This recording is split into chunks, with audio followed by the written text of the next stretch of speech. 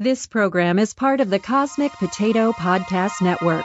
For more shows like this, visit our website at cosmicpotato.com. Hey everybody, just want to let you know we had some audio technical difficulties while recording this episode.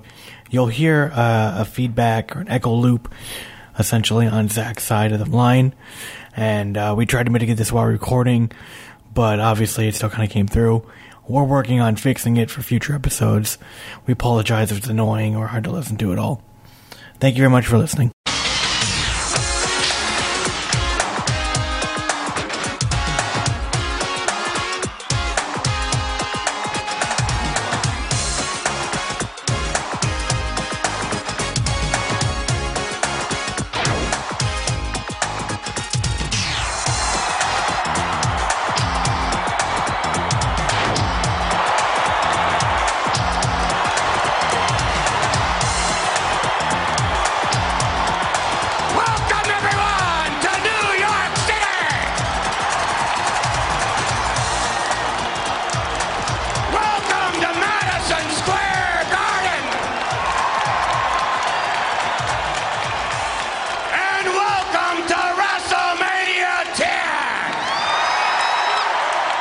Hey everybody, welcome back to the Review-O-Mania.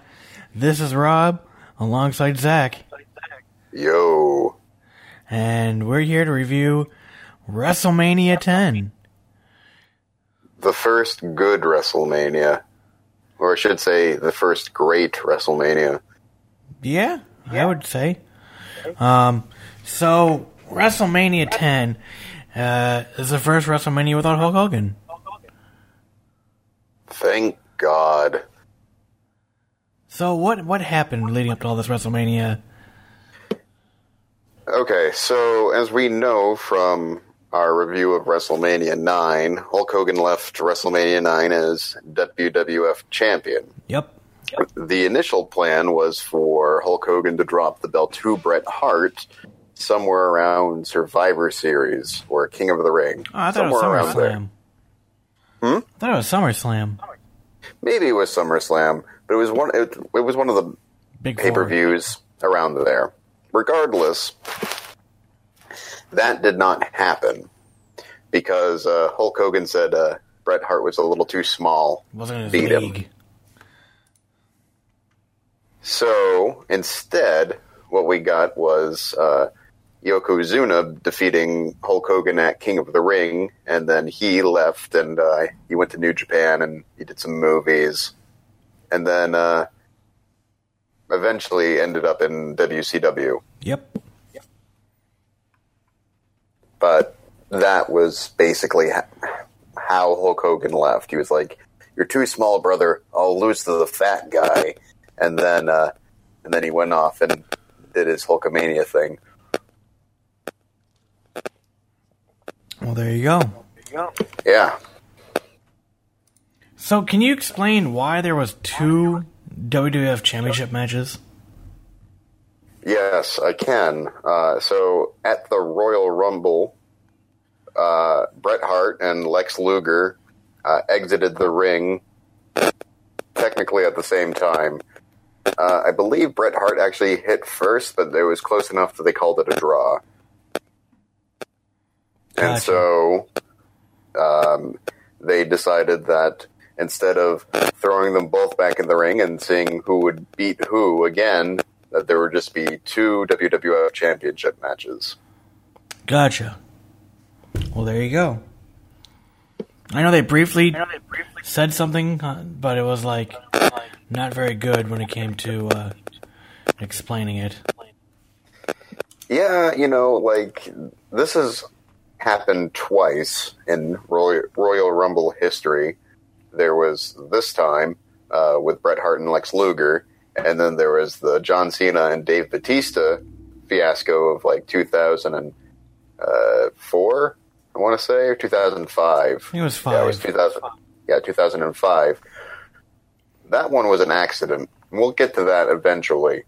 That was awesome. But this one was on purpose. Yep. All right. Well, let's get into WrestleMania. Okay, so WrestleMania this year was on March 20th and in 1994, and it was from Madison Square Garden. And this is going to be a thing for at least the next 10 WrestleManias. Any WrestleMania that ends in a 0 takes place at Madison Square Garden. Yep. And they introduced the WrestleMania Moments packages.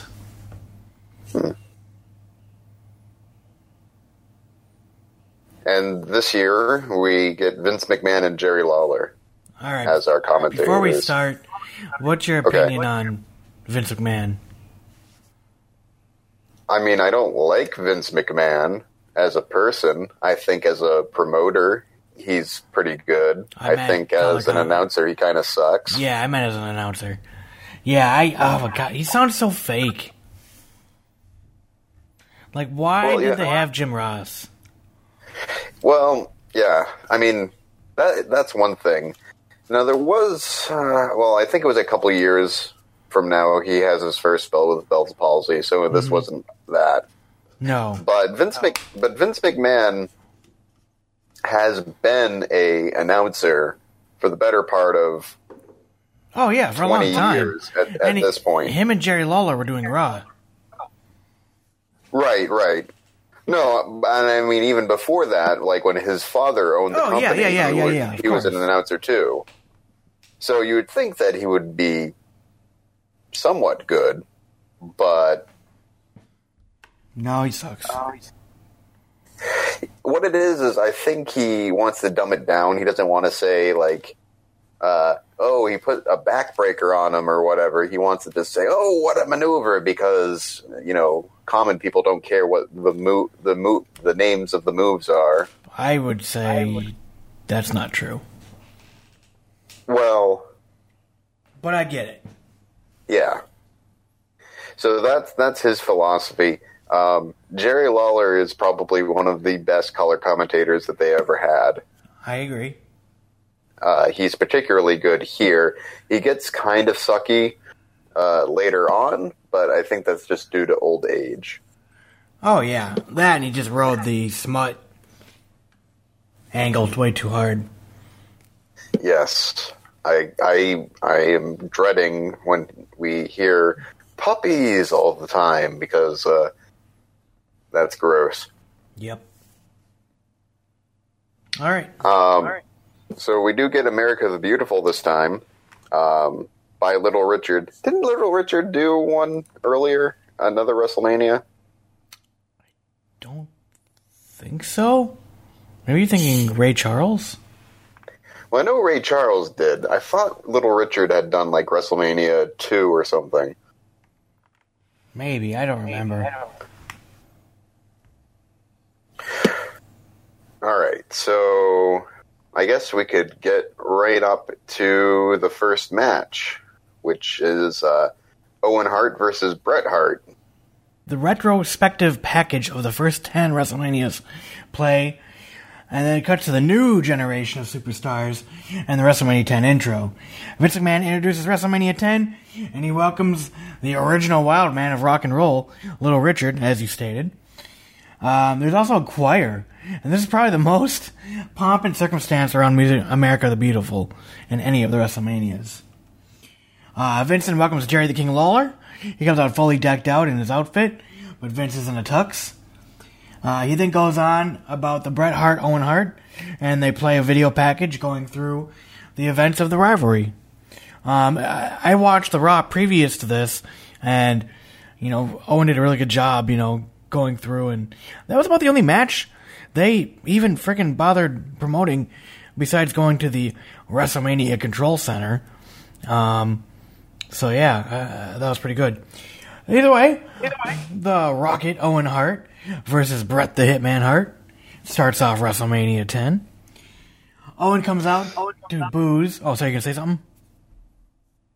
Yeah, I know. I was just going to say that this is one of the only brother versus brother feuds that has actually been good. Yep, I agree.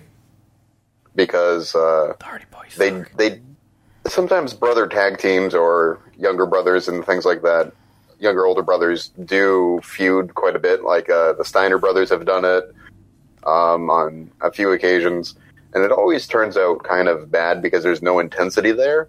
But Owen and Brett definitely do have that, although Owen really is not that good at promos. I thought Owen was pretty good on the Raw leading up, and I like the fact he's like, brother, I'm gonna beat you. You're gonna be defeated, and I'm gonna be the best.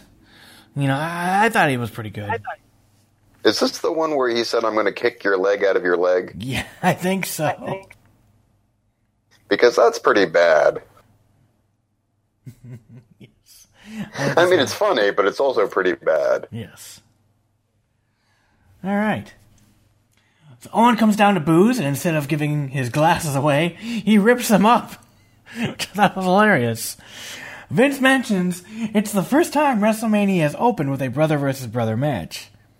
Hart comes out to a huge... Bret Hart comes out to a huge ovation. King asks Vince what Helen and Stu think of this. The bell rings, and they both lock up, and Owen gets the better of them early on, and then he celebrates. Owen then gets a fireman's carry, and then a leg scissors, to which Owen kips up, and then a sit-out as Bret rides Owen. Owen then is sent to the floor by Bret. Owen gets back in the ring and slaps Bret across the face. So it was pretty cool. See them doing some amateur wrestling. Yeah, they're both like super technical. Before, just to give some background on Owen Hart, because we've seen Bret Hart for a while, but we haven't really seen Owen Hart that much as of yet. Maybe this is the first time we've seen him. Before he entered... No, we saw him. Remember we had that match a couple years ago against Skinner in that really short match? Oh, right. He did fight Skinner. I tend to forget about Skinner because he sucks. But before Owen Hart really entered the Fed, he was in New Japan. He had a really good feud with Jushin Liger. And then he was also in Stampede Wrestling, where Bret started out as well. Yep. I've read Bret Hart's biography, and in addition to calling out a whole bunch of people, he does talk really nicely about his brother Owen, and he says that in his mind, Owen was the better wrestler. I don't know if that's necessarily true, but they were really good here. Yeah, I mean, I think especially at this time, I mean, Owen, obviously, I would say either was still finding his place. I don't think he really got better until 95, 96, 97, when he broke out, was part of the Nation, was part of the New Hart Foundation, won the Slammies. I think that's when he really broke out. I mean, arguably, this is the height of his career because this is like a main event program. He never really got here again. Mm-hmm. I mean, I agree with you that the stuff he did in like 96, 97 with the New Hart Foundation and his tag team with Jeff Jarrett was good stuff. And of course, even some of the Blue Blazers stuff was pretty funny. But in terms of actual achievement in wrestling, I think this is kind of the peak that Owen Hart got, unfortunately. Yeah, no, I agree. It's unfortunate. He was a perpetual mid-carder. They exchange hammerlocks with reversals. Bret is able to kip up as well and gets a quick roll-up for a 2. King then says that Helen has her hearing aid turned to full blast to hear this one. King was awful. I think this was right in the middle of the Bret Hart-Jerry Lawler feud, too, or right afterwards, because they did have a massive feud around this time. Okay, because, man, they were just ragging the shit out of, Helen especially. Yeah, no, there was, King and Bret Hart had a Kiss My Foot match. Mm-hmm. And, and then there was also... Isaac Yankem DDS that came out of this as well, yep. Which was Kane. But And that was all centered around Jerry Lawler's quest to take down Bret Hart. That's gotta be Kane. I mean, in a sense, Jerry Lawler was the Bobby Heenan to Bret Hart's Hulk Hogan for a while. Alright. A leapfrog, then do a monkey flip, and a clothesline takes Owen out of the ring again, and Owen walks away towards the back, but Bret grabs Owen and throws him back in the ring. Bret hits a crucifix for a two count. Owen then kicks Bret out of the ring, and then runs him back first into the steel post. Owen is now taking over and puts him into the Steiner recliner, and Bret gets out, but Owen hits a running belly-to-belly suplex for a near fall. Owen hits a beautiful bridging German suplex for a 2, and then hits a jumping tombstone pile driver, then goes to the top rope and misses an elbow drop. An enziguri out of nowhere by Owen, and Owen tries for a sharpshooter, but Bret hits him with a fist to get out of it. Bret hits a slingshot over the top rope onto Owen and onto the outside. Bret starts limping and grabbing his knee, and Owen starts attacking the knee with the leg whips, kicks. Owen then starts whipping the leg repeatedly into the ring post for good measure. Owen eventually puts the sharpshooter on Bret and would get pin attempts as well. Bret then reverses it, but Owen is able to get to the ropes. Bret finally gets the advantage after the enziguri to the head, and he whips Owen chest first into the turnbuckle and gets a 2. Bret hits a great-looking pile driver with Owen spiked straight up, almost standing on his head for a 2 count. Bret then puts Owen on the top rope in a front face lock, and then goes for a very top rope for a superplex. Bret eventually turns over, gets a 2 9/10 pinfall. Owen locks in the sharpshooter once again to Bret in the middle of the ring. Eventually, he's able to break it up. He's able to break the hold, and Owen gets to the top ropes right away when it's locked in. Bret gets to the back of Owen and tries for a victory roll, but Owen bridges and covers Bret for the cover. Your winner, Owen Hart. I wrote a great match, an awesome story. I really enjoyed this. Yeah, I know. It's funny because I personally think that this is probably like the best match on the card, and they just got it right out of the gate. And it was long too, but it was good. It told a really good story, and I can't say enough good things about this match. And here's the thing: I don't really like Bret Hart that much. I think he's kind of boring, but this match was excellent. Yeah, I don't agree with you about being boring, but I would say he is formulaic. He tends to hurt his knee a lot in his matches, and is overcoming some body injury. But yeah, I really, really enjoyed this match. I really enjoyed seeing that Owen got the pinfall, seeing as, Hart's fighting in 2 matches, essentially, on the card. So. Right. And it added extra drama as well, because if Bret lost here, then he's not in excellent condition to fight Yokozuna later on. Yep. So it was good storytelling there, too. After the match, Owen is with Todd Pettengill, and Owen says that he is the best the best there is, the best there was, and the best there ever will be. And now he'll get opportunities, which sadly doesn't happen. Todd asks about Bret's title shot for later tonight, and he says that he doesn't want to take anything away from him, but he doesn't have a hope in hell. So, there you go. Bill Dunn. I don't know. Who the fuck is Bill Dunn? I don't know. Did I misspell? Bill Dunn is in the ring and introduces the president of the Hair Club for Men, Cy Sperling. Cy says he has a newest creation, and Howard Finkel has a sexy new head of hair, and He looks like he's back in the WrestleMania 1 days. You look great. Poor Fink.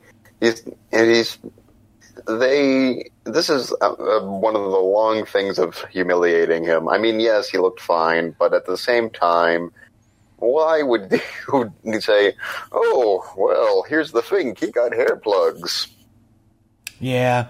What I don't get, too, is, like, I remember the Hair Club for Men thing being big, but I'm like, who the fuck is like, oh, man, guess who I saw at WrestleMania last night? Oh, Cy Sperling? Oh, yeah, you're right. Like, give me a break. Who the fuck? Yeah, I totally get it. It's also, like, it was weird, like, around this time, like, 94, 95, there was a lot of, like, weird crossover stuff in wrestling. There's the Cy Sperling thing here. We're going to get to it next time when we talk about a WrestleMania, but LT in the main event. And then there was also Gary Spivey in WCW helping out Mr. Wonderful. Oh, God. And this is all was happening around the same time. Well, next we have a mixed tag team match. Bam Bam Bigelow and Luna Vachon versus Doink and Dink. So, Doink...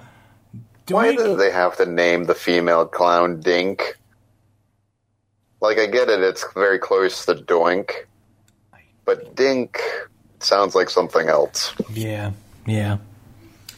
So now Doink is now a babyface. He no longer comes out to scary music. Now he has happy circus music.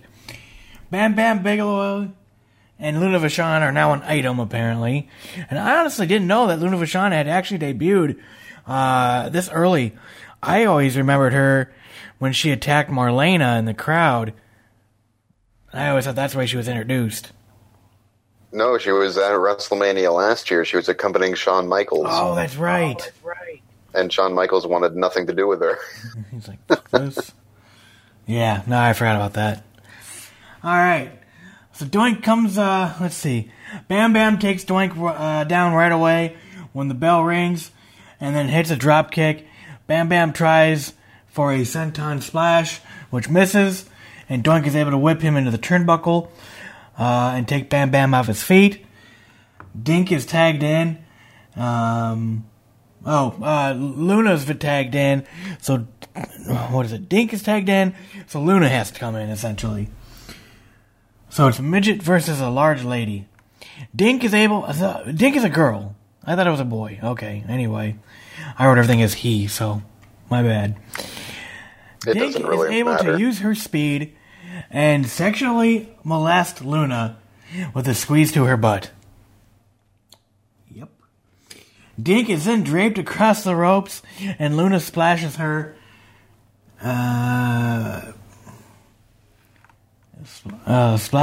Whatever. Anyway. Dink hits an elbow drop, gets a 1 count. Vince tells us Dink is a trained wrestler. Dink then runs into the circle, and Luna hits a sidekick. It looks fucking vicious.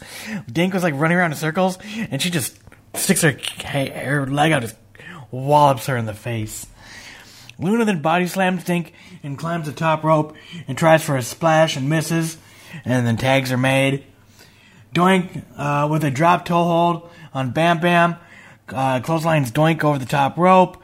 King mentions about the other Doinks under the ring, making mention of last year's WrestleMania, which I really liked to call back to.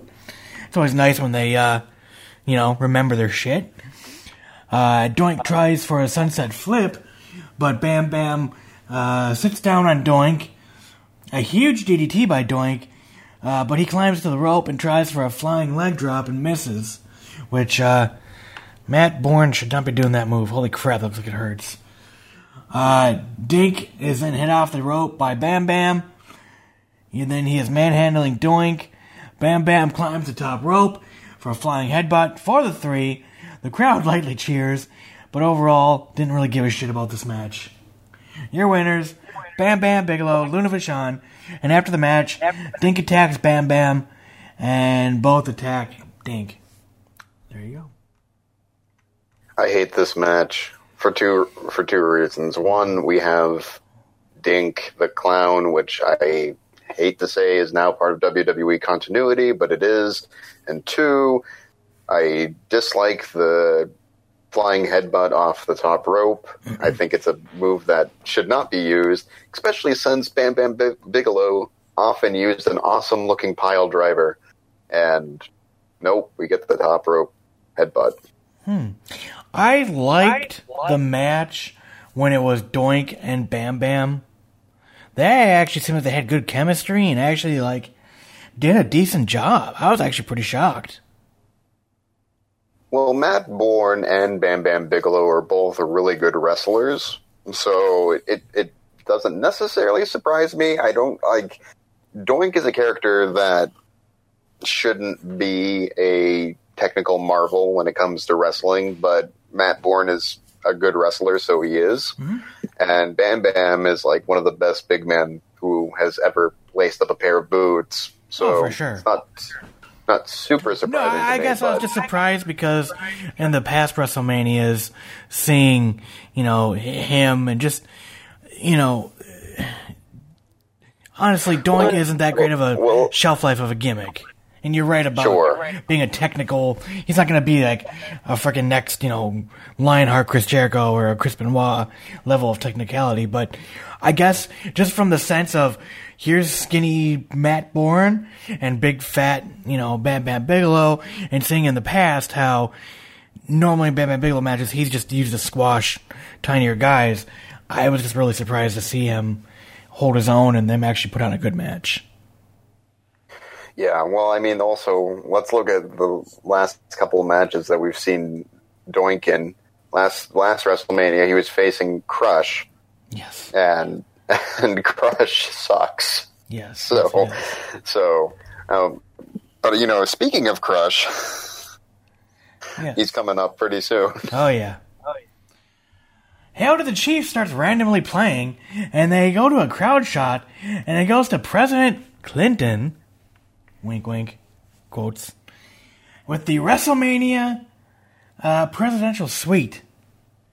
He has a set and all. So there you go. Falls Count Anywhere match. Oh, go ahead, sorry. Oh, hold on. Yeah. No, I think this is the same Bill Clinton impersonator that they used years later when Hillary was running for president. Yeah, the first time against Barack Obama. They had a match between Barack and Hillary there, and they had a Bill Clinton impersonator, and I think it's the same guy. Oh, wow. Well, there you go. He's on the WWF Rolodex. Falls Count Anywhere match. The Macho Man Randy Savage versus Crush. So, I mean, I don't know if this is the very first, Falls Count Anywhere match, obviously, for the WWF, but in my viewing of these WrestleManias, this is the first time that I've seen a Falls Count Anywhere match, so cool.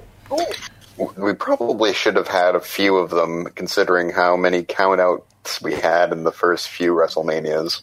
I would agree. So there's a weird rule to this. It's technically not Falls Count Anywhere in the sense that we know it today. So, after you make a pinfall outside, you must get to the ring within 1 minute to win. So, essentially, you can make the pinfall anywhere, but you have to get back into the ring, and then your opponent also has to make it back to the ring within a minute. It's interesting. Yeah, it's kind of a cross between a Falls Count Anywhere and a Last Man Standing match. Mm-hmm. Yeah, I agree. Savage attacks Crush during his entrance. Crush is a heel with Mr. Fuji now, which seems weird, but whatever. Crush slams Savage onto the floor and drops him face first into the guardrail. Crush gets the pinfall, but Savage has 60 seconds to get back to the ring. Savage slowly gets back to his feet and wobbles towards the ring, and then Fuji attacks Savage by hitting him in the back with the Japanese flag.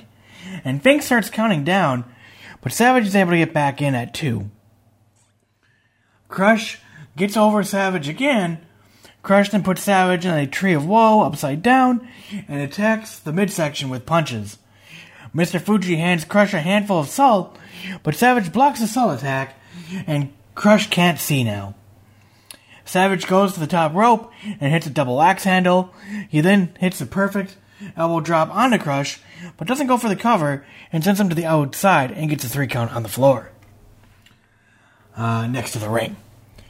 Crush then is motionless for 30 seconds, and Fuji starts hitting him with a picture.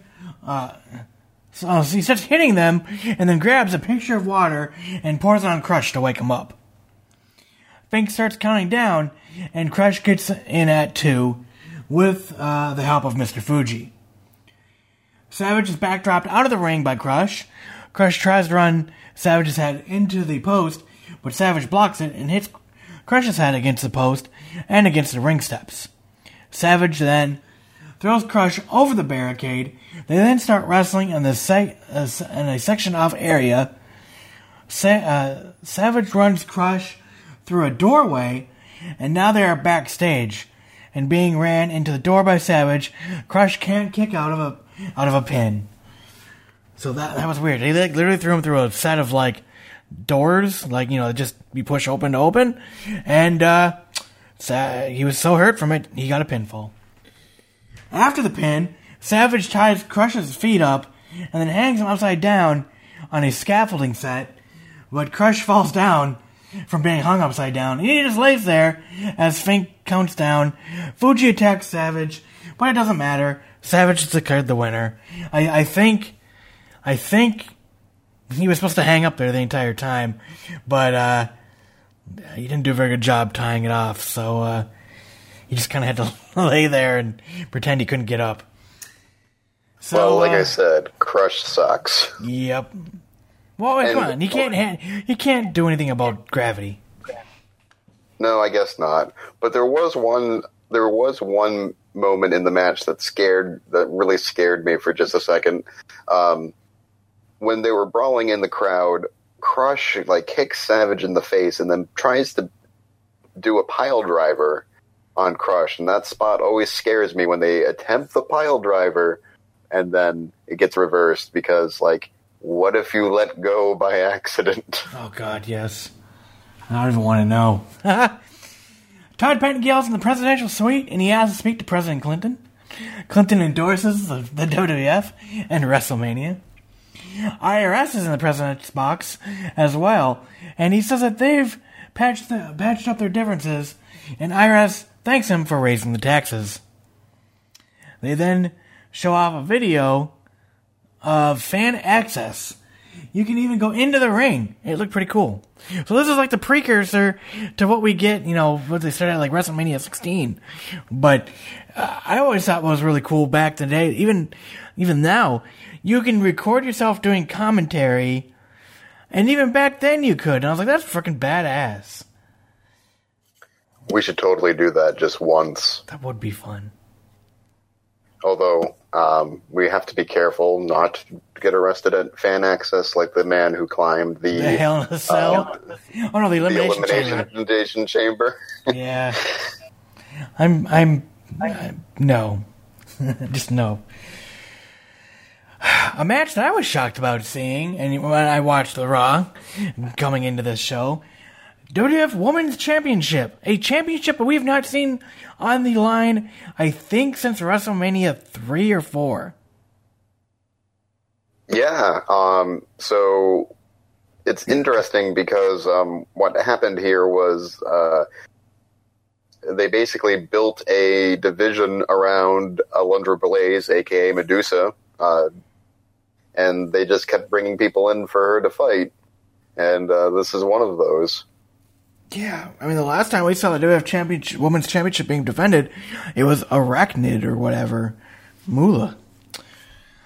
Yeah, so what I think has happened is that the WWF has purchased the title from Moolah at this point, or they created their own women's title that is not associated with Moolah, so that they can do this, because that's the reason why Moolah was involved with all the previous one, is because she owned the belt. Mm-hmm. So, we've got Leilani Kai versus Alundra Blaze. Leilani Kai, you may remember, was at WrestleMania 1. I was so shocked. I was like, holy shit. 10 years later. Well, at least she's still getting a WrestleMania paycheck. Kai hits a clothesline, and Blaze rolls up Kai for a near fall after a victory roll, and then another one. and another 2. Kai lifts Blaze and slams her into the mat. Kai with her hair whip and a double underhook suplex for a 2. Alundra with a sidekick and a suplex for a 2 count on Kai. The announcers mentioned that Leilani Kai was part of WrestleMania 1. Finally, a bridging suplex by Alundra Blaze for the 3 count. And a shot of Moolah in the crowd randomly as King says he's surprised she is still kicking. This match, I give 1 star. And it's Oh, go ahead, sorry. Oh, I was just going to say, it's only going to be like 2 or 3 years before Moolah gets back in the ring with Mae Young. Oh, God. So, I really like Alundra Blaze as a wrestler. I think she's, like, really underrated. Mm-hmm. But Leilani Kai is not good. No. Next up, we have the WWF Tag Team Championships, Men on a Mission versus the Quebecers. So, Oscar... Okay. Oh, go ahead, sorry. We need to talk about Men on a Mission. All right. Because we're going to be seeing Mabel for a long time. We are, you're right. But poor Mo. Mo is so underrated.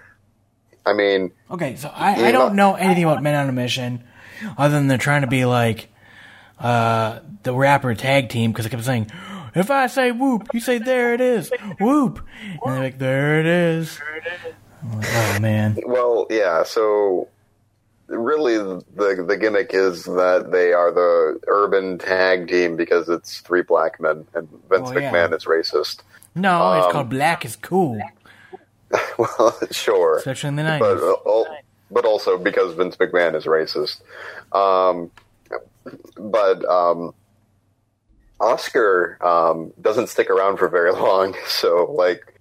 well, he sounded like he had marbles in his mouth during the when he was singing.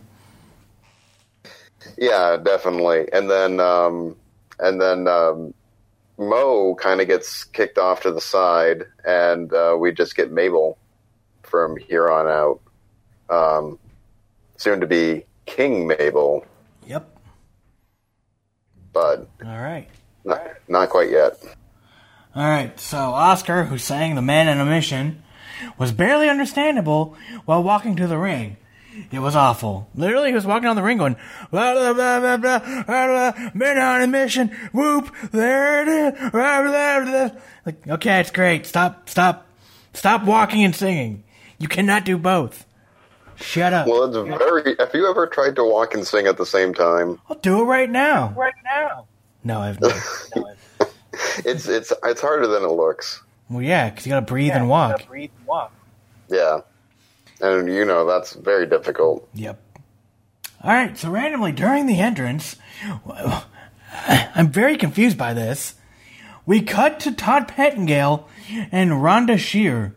Shawn Michaels interrupts and wants a picture, but then Burt Reynolds pushes down the cameraman, and then she says that Burt keeps her up all night because she's the host of Up All Night or Up Late or some bullshit on USA Network. And, Burt keeps her up all night, and she gets weak in the knees. What? Did they play this by mistake? No, I think that they played this because we don't want to see this match because Mabel is not very good. So they were trying to save the audience, but of course we have to go back to the match at some point. Yes. Okay, fair enough. All right. So that happens, which is weird. The Quebecers attack Mabel, but Pierre and Jacques start the match. Okay, that's not right, but whatever. I don't care anymore. Mabel is tagged in and hits a huge leg drop after a drop toe hold by Mo. Mo is tagged back in, and both hit a double elbow drop. Jacques then attacks Mo. An interesting double team move by the Quebecers perform a running backdrop over the top rope to Mo on the outside of the ring. The Quebecers keep hitting double team moves on Mo. Mo basically did this entire match. Mo also kicks out at 2. The crowd is chanting for Mo, and he hits a somersault kick to the face on Jacques. Mabel is then eventually tagged in and runs through both Quebecers with ease. Mabel tries for a splash in the corner, but misses. Both Quebecers then try for a double suplex, but Mabel doesn't go anywhere. They then try and get him up, and Johnny Polo, a.k.a. soon-to-be Raven, not in the WWF.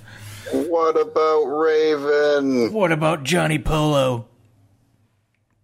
Yeah. Quote the Polo, nevermore. Yes. Quote the Polo. Ralph Lauren. I don't know. So Johnny Polo is happy as can be by cheering into the camera. After another double team move and a near fall on Mabel then hits a roundhouse kick on Pierre. Mo hits some double team move on Johnny Polo. While Johnny Polo is distracting the ref. So Oscar attacks Johnny Polo. The bell then rings randomly, and Man on a Mission are declared the winners by countout. Man on a Mission then wrap with the belts and raise them up as if they won them, and everyone leaves the ringside. This was weird. This match sucked donkey balls. Poor Mo. He took this entire match, and yeah, it sucked. And yeah, poor Mo. He does this entire match, and then he gets nothing for it. And big fat Mabel gets to main event SummerSlam, and then becomes Viscera. And I hate Mabel. He sucks, and he's always sucked. And he's a big fat tub of lard, and he can't move. And I guess he was okay in All Japan, but damn it, that doesn't count. So Donnie Wahlberg and Rhonda Shear are introduced as celebrity guests. Rhonda will be the guest timekeeper, and Donnie introduces Mr. Perfect as a special guest referee. Donnie Wahlberg, the only talented Wahlberg. Is he the one who opened all the restaurants? Well, I think that's their brother, but Donnie Wahlberg was also in Blue Bloods and Saw 2, and I like those things. Yeah, Donnie was like, "Hey, I got a northeastern accent, y'all." I don't know. It was. Well, he was also on New Kids on the Block, which is better than Marky Mark and the Funky Bunch. Hold on, I want to play the clip because I like the way he talked. Although I'm too lazy to look for it, so fuck it. Anyway, he talked and said some stuff, and then introduced Kurt Hennig. Mr. Perfect. All right. You could call him Kurt Hennig. That's his name. Yeah. WWF Championship match number 1. Lex Luger versus Yokozuna. Now in a very famous match or thing or event, we had the Lex Express. And then on July 4th at SummerSlam, they had the carrier match where Yokozuna got body slammed by Lex Luger onto the air carrier, and then the ship sank, and then Hulk Hogan had to jump in the ocean and doggy paddle and save everybody, and it was amazing. And now this match is happening. Listen, at this point, Hulk Hogan's arms aren't big enough to do the doggy paddle and have everybody on his back. That's why Lex Luger is there. Because he's the new Hulk Hogan. Well, okay then. Alright, so I wrote, and now I know why, I'm so confused why Bret Hart has a chance to fight against the WWF champion. It's already being defended. And then I wrote, this is going to be awful. Vince says that there will be another championship match later on the night, as both men exchange punches. Luger gets the upper hand early and tries for a clothesline, but Yokozuna comes back with his own, taking Luger off his feet. Yokozuna then tries for a splash, but misses, and Yokozuna is taken out of the ring, and they fight on the outside, with Luger hitting Yokozuna face twice into the steel steps.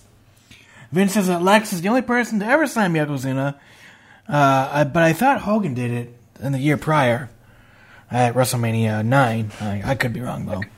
Hulk Hogan doesn't exist anymore, Rob. That's why Lex Luger is the only person who has ever slammed Yokozuna. Oh, man. It's kind of awkward then in the video package a little later on. Yokozuna then chokes Lex Luger in the middle of with the middle rope. Lex tries picking up Yokozuna, but Yokozuna falls over on Lex for a 2 count. Yokozuna then takes over beating Luger, and then he takes a turnbuckle off the top rope. Luger comes back with punches, but with one punch, Yokozuna comes back and does a trapezius muscle nerve hold thingy to slow the match down. Eventually, Cornette and Fuji try to interfere.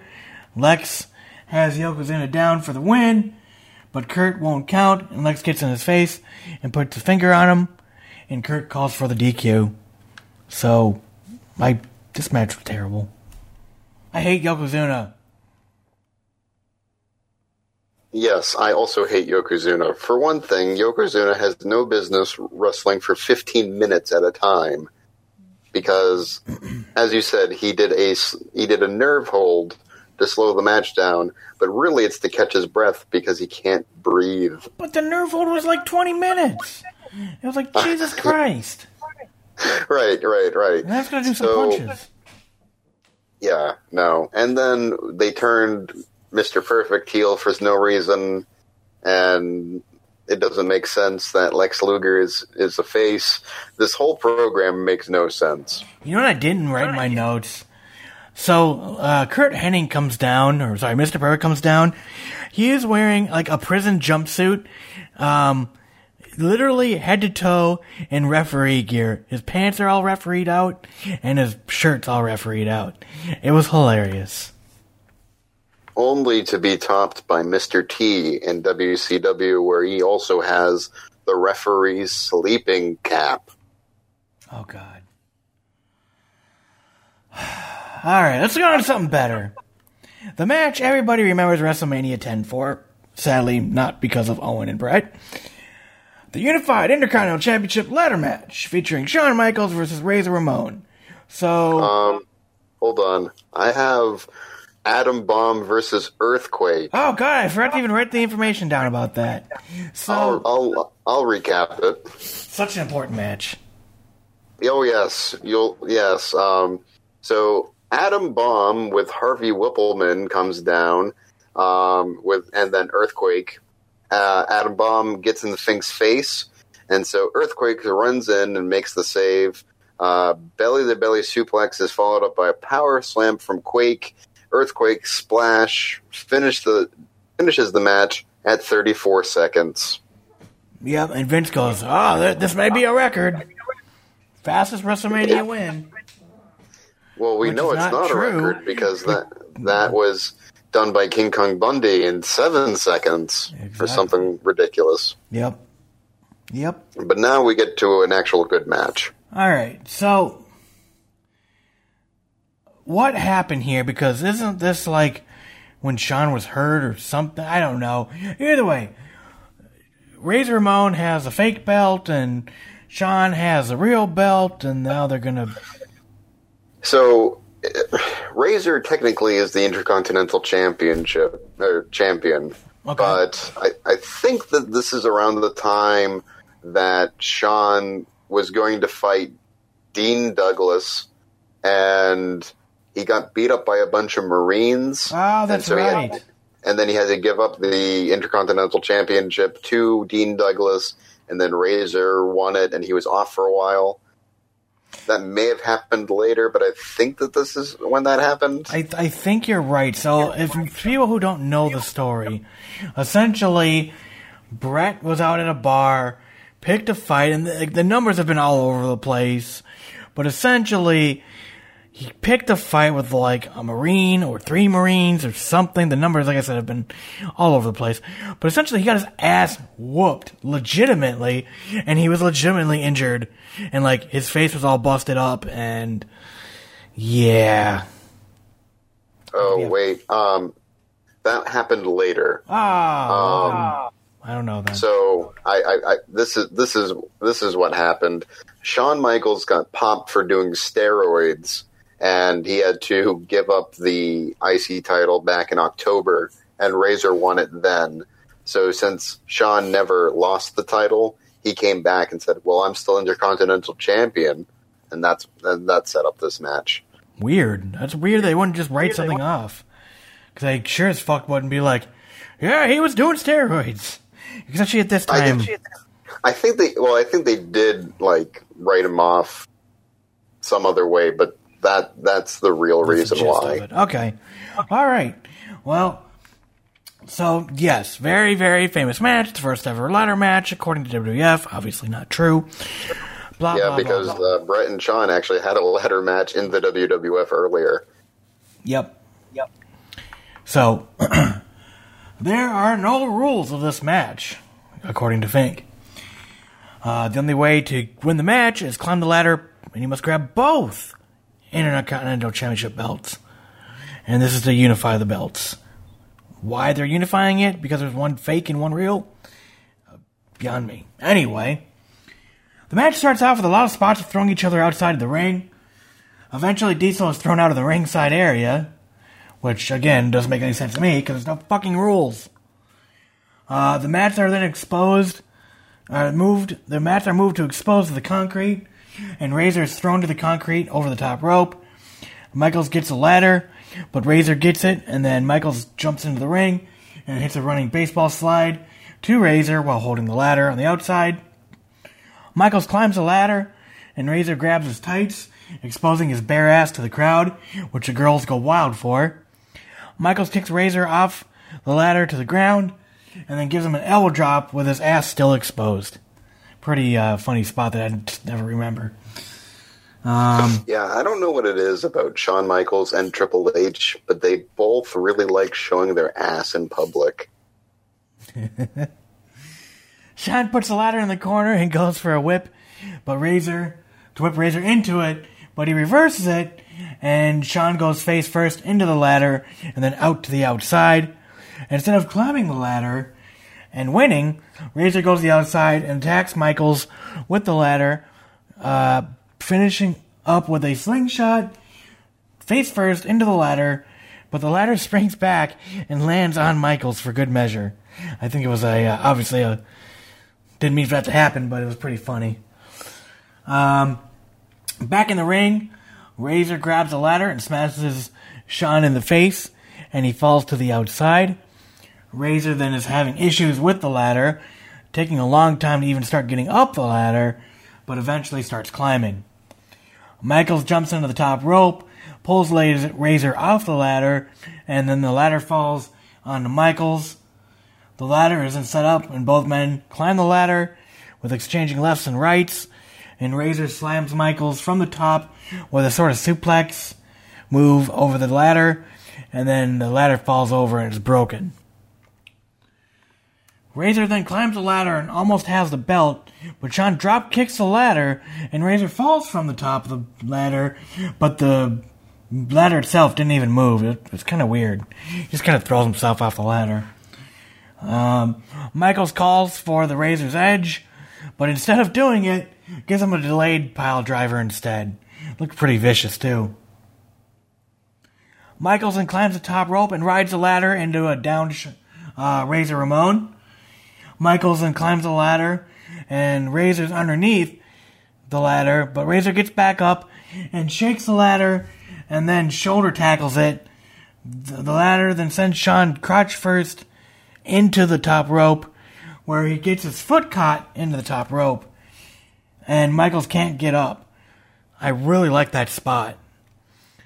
It was very, it worked so, smooth. It was a very smooth spot.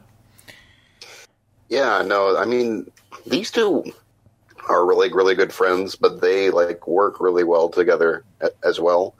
And despite some of the hiccups that you mentioned, the ladder kept falling on Shawn whenever he tried to do something, there were surprisingly few botches, considering that this is, the second time that Shawn's ever done this kind of match, and I think this is the first time that Razor's ever done this match. Yeah. So now, Michael's foot's caught in the top rope.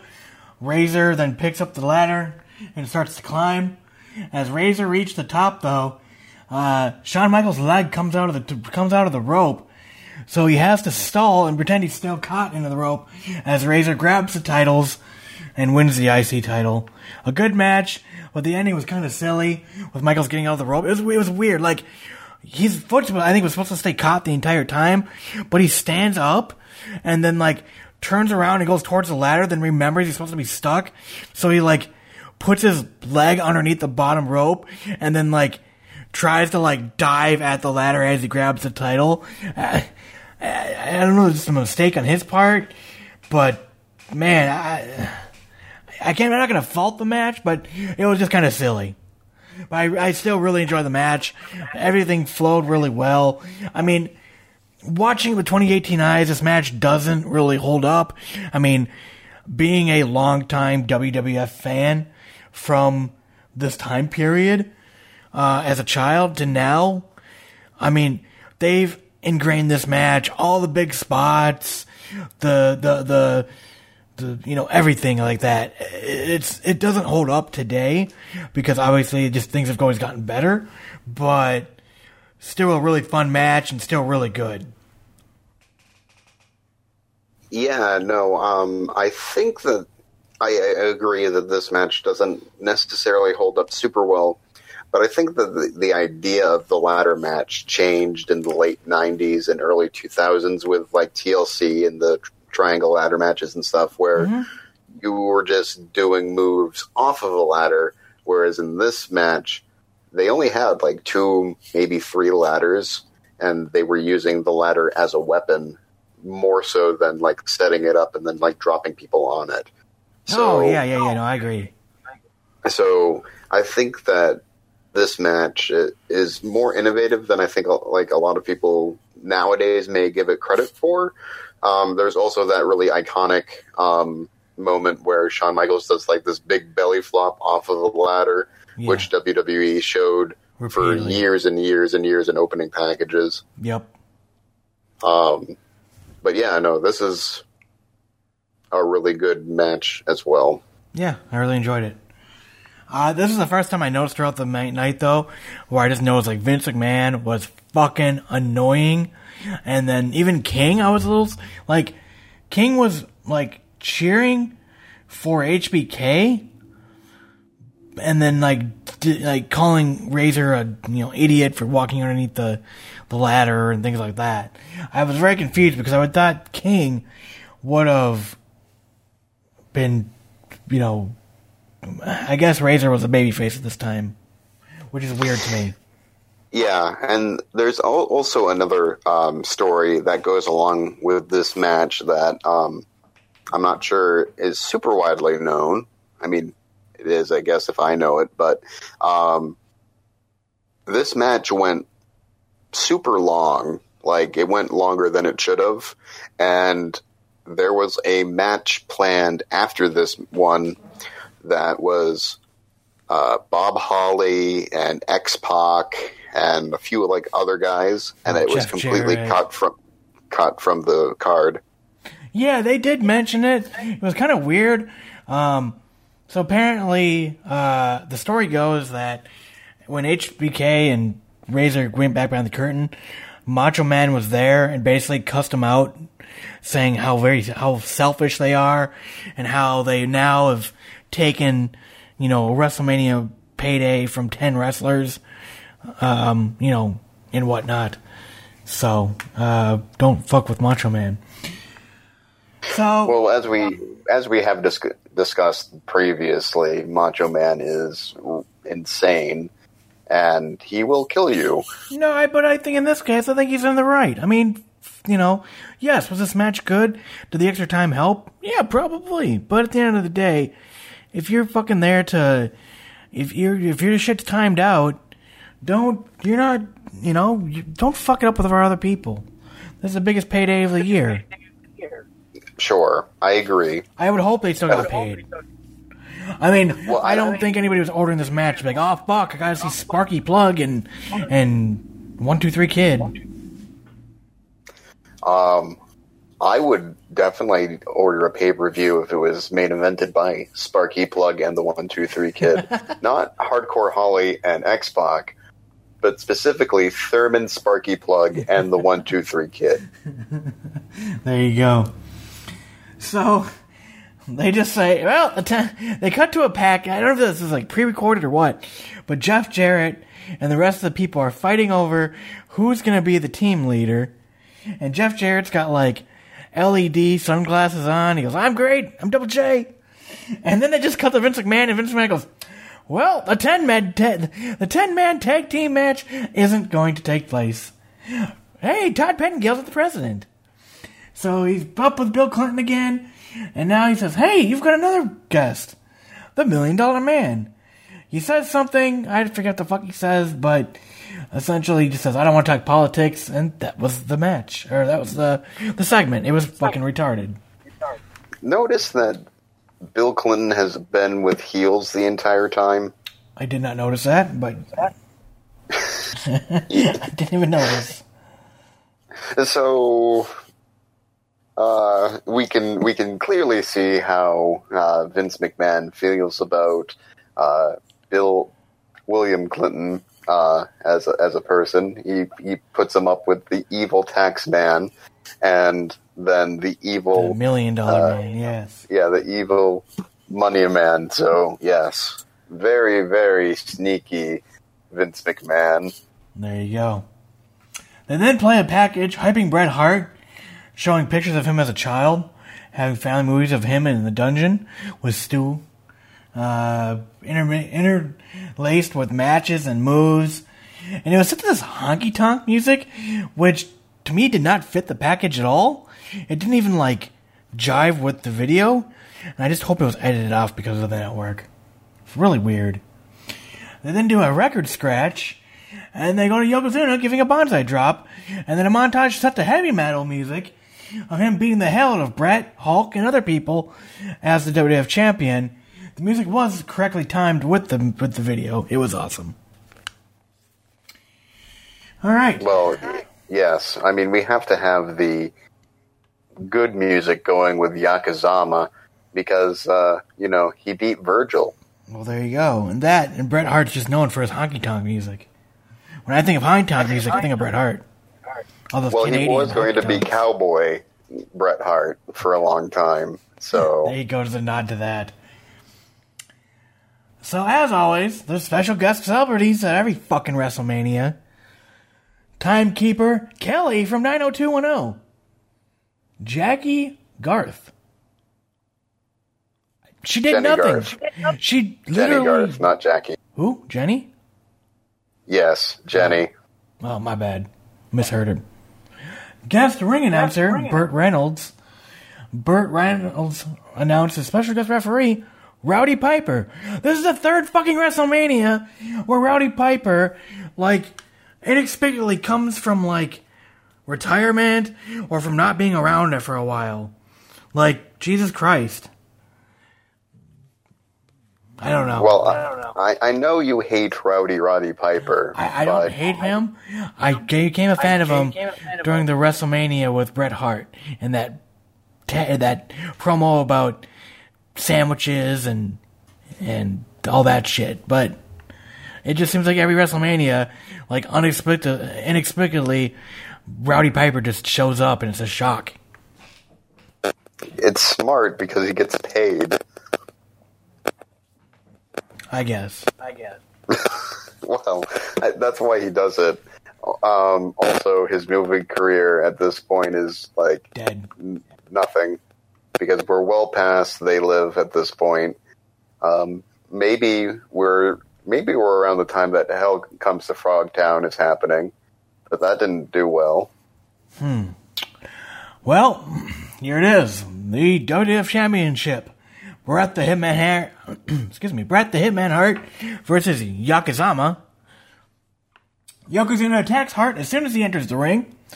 Yokozuna hits kicks and chops, and then body slams Hart. King brings up the fact that Rowdy got beat by Hart at a previous WrestleMania in the past, and wonders if he'll be fair. Hart comes back with a headbutt, which Hart grabs his head and falls to his knees. But then Yokozuna falls on his butt. Hart starts hitting punches and axe handles, and then covers for a pin attempt, but Jim Cornette pulls Rowdy out of the ring, and Rowdy hits a punch on Cornette, knocking him out. Yokozuna continues his attack and punches with a chokehold. Yokozuna hits a leg drop across the head of Hart. Yokozuna just stands over Hart and then picks him up and throws him over the rope. Rowdy begins to count to 10, but Piper goes a million miles an hour, and all his counts, Hart gets in at 7. He was literally like, anytime like Yokozuna had a hold, like a chokehold, he'd be like, "You got till 5. 1, 2, 3, 4," and then he'd be like, "Let him go." And then like Hart gets thrown out of the ring, and he's like, "All right, you gotta count him. 1, 2, 3, 4, 5, 6, 7, 8." It's like, Jesus Christ, let him build something. But no, he goes like a million miles an hour. So, I think he probably knew that this match was going to be, well, I mean, it's better than the Luger match, but I think he realized that if he could get this match over with quickly, it would be better, because Yokozuna can't go for very long. Could be true. Brett climbs the top rope and hits a bulldog and then rolls over Yokozuna for a 2.99999. Hart then hits a diving forearm and another close pinfall. Hart then hits a running clothesline to take down Yokozuna for another close pinfall. It was like one of those flying clothesline things he did where he kind of landed on his butt. It looked very weird doing it to Yokozuna. Yeah, Daniel Bryan does that sometimes, except he does it more as a forearm, but it's similar. Yes. Hart then climbs the middle rope and tries for an axe handle, but gets caught in midair with a belly-to-belly suplex. Yokozuna drags Hart over to the corner to set up for the Banzai drop. Yokozuna climbs to the middle rope, but Yokozuna loses his balance, falls backwards as Hart rolls out of the way. Hart then covers Yokozuna for the count. So I'm going to stop there for a minute. I hated this finish. Yeah, and it's kind of anticlimactic because it's like, oh no, all of the nerves in my butt are seizing because I fell off the top rope. I guess I can't kick out now. It wasn't even that. It was, he has done this move a million times. And he would get some fucking air on some of these. And like, jump like really good height. But here, he just wobbles and then falls off. Like, what the fuck? Well, yeah, but I also think at this point, let's see. Like, at first I thought they just didn't show something. I thought maybe like Brett like shook the ropes or something. But there was nothing. Well, I think it's also the fact that Yokozuna can't do any long matches, because at this point he's been in the ring for 15 minutes with Lex Luger, and he's been in the ring for about 10 minutes with Bret Hart, so that's almost 30 minutes. Okay. So he's probably like super tired and can't do much anymore, so probably that has something to do with it as well. I guess. What do you think of this match? Putting that part aside. Well, it's certainly nothing on what Bret Hart did earlier in the night, but I think that for a championship match, it was serviceable, but I think it was more like a TV main event than a WrestleMania main event, personally.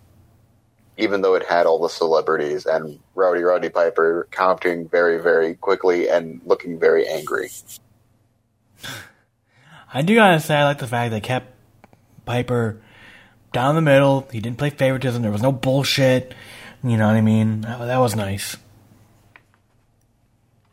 Yeah, because they played that card earlier with the Mr. Perfect thing, so they couldn't do it twice in one night. I wouldn't put it past Vince to do it, though. Well, I think you're thinking of 2018 Vince and not 1994 Vince. Agreed. Alright, so Pyro goes off after the match. Yokozuna runs to the back after Rowdy Piper, who called the match down the middle and didn't fast count or anything. Vince says that we are witnessing the next decade of the World Wrestling Federation. Hart eventually gets up, holds the title up, and Lex Luger comes down to the ring, and they stare down. Luger then holds up Hart's arm. Piper comes down and hugs Hart. Razor then comes back down. Basically, everybody fucking comes out to the ring. And even Vince goes, I'm going to go join him, and gets his headset off and stands in the ring, and everybody cheers, and oh, it's such a feel-good moment. They then pan out to a large wide-angle shot, and we go off the air. That is WrestleMania 10. I do think it's rather funny that Vince McMahon said that this is going to be the next decade of the WWE, because it certainly was not. It was like the next few years, but, after 1996, it changed a lot. And, well, I mean, Bret Hart was there for a good part of that, but a lot of those other guys, Lex Luger is gone next year. Razor Ramon doesn't stay around for much longer, neither does Diesel. But we do get Diesel as champion, I think. Oh, goody. Where does Yokozuna go? Is he fired, or? Yokozuna stays around for a while. We're going to, he doesn't win the WWF Championship again, but he does form a tag team with a certain Rocket Man. Huh, I wonder what that could be. And that's quite amusing. All right, are you ready for the Dave Meltzer Wrestling Observer star ratings? I would love to hear what the Wrestling Observer Dave Meltzer has to say. Bret Hart versus Owen Hart. 4 3/4 stars. I actually knew that star rating. I would say that I disagree. I believe that this match should have gotten 5 stars and not their SummerSlam match, which he did give 5 stars, because that match does not hold up well. Bam Bam Bigelow match with Dink and Doink. 1 3/4 stars. I'm surprised that was not a negative. Yeah, no, that's generous. Savage versus Crush, 2 3/4. Lilani Kai. Wait, seriously? Yes. That is very generous. He must have been in a very good mood. I would think the novelty of being... I would think maybe the novelty of just being a false count anywhere. I don't know. Obviously, by then they were doing this stuff in Japan, and I don't know. The women's match is 1 1/4 star. I think that is a perfectly fine rating for that match, because it was only 3 minutes. Lex Luger versus Yokozuna was 1/2 star.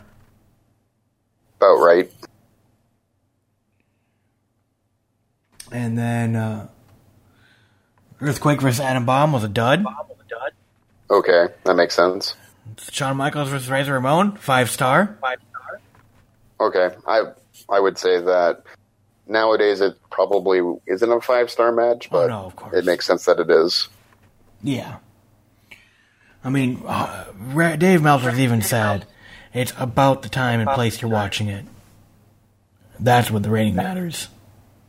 Yeah, but I mean, yes, I've heard him say that too. But if you go back and watch something again, and if it's a 5-star match, it shouldn't necessarily degrade a ton over time. I would say it's probably like a 4-star match now. Finally, Bret Hart versus Yokozuna, 2 1/4 stars. I mean, sure. Why not? Oh. WrestleMania 11 looks like shit. Yes, WrestleMania 11. So yeah, WrestleMania 11's interesting.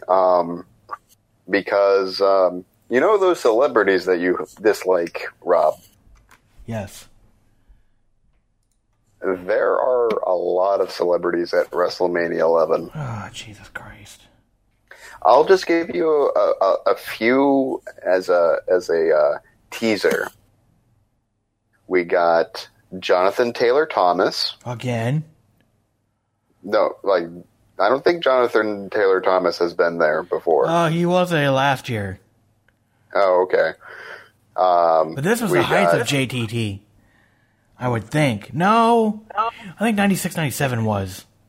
Probably.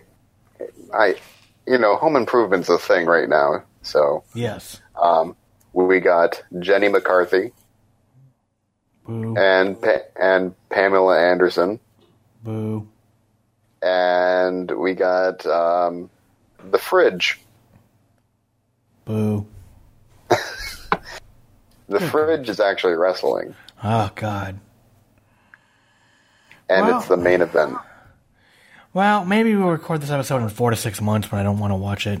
I don't know. Jesus Christ. Well, WrestleMania 10's in the books. What are your thoughts on the first WrestleMania 10, first 10 WrestleManias?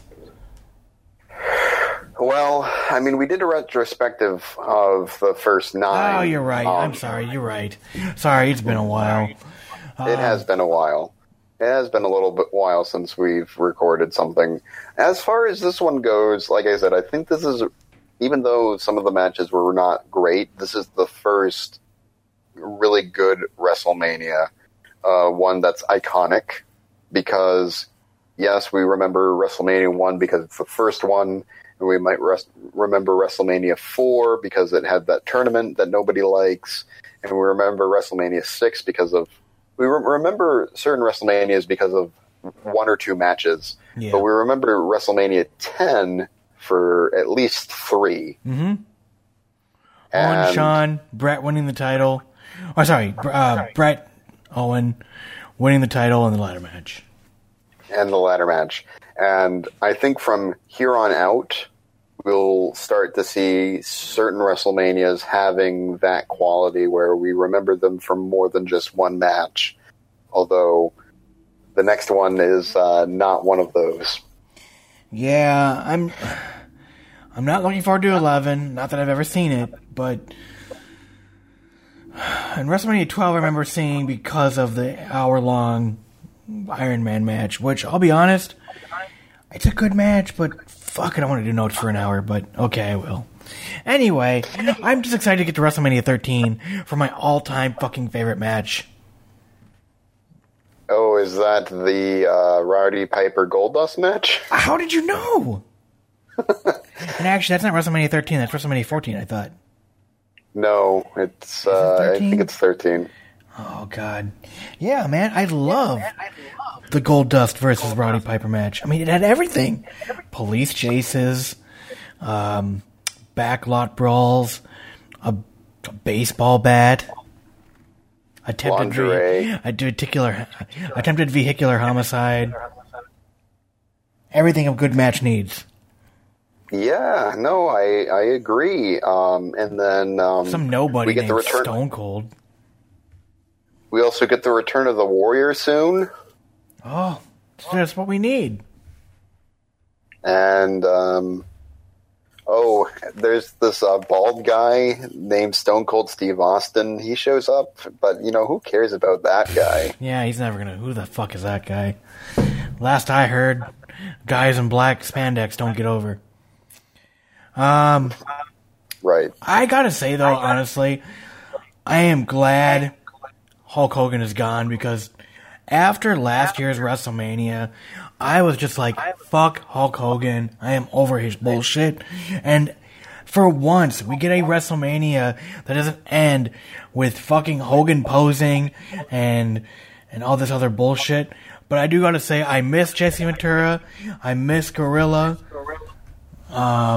Yeah. Oh, yeah. I mean, Jesse's in WCW at this point. Yep. And Gorilla is around. He's not doing super well in terms of health-wise, so that's why he's not there. So, but I'm really looking forward to the team of Jerry Lawler and Jim Ross starting up fairly soon. Yay.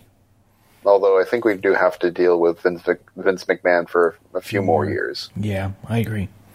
All right, everybody. Thank you very much for listening. Tell us what your favorite match was. And how can people reach us? Write us an email at reviewamaniapodcast@gmail.com. All right. And check out the rest of the episodes on cosmicpotato.com, and we'll talk to you soon. Thanks for listening. Yes. Bye.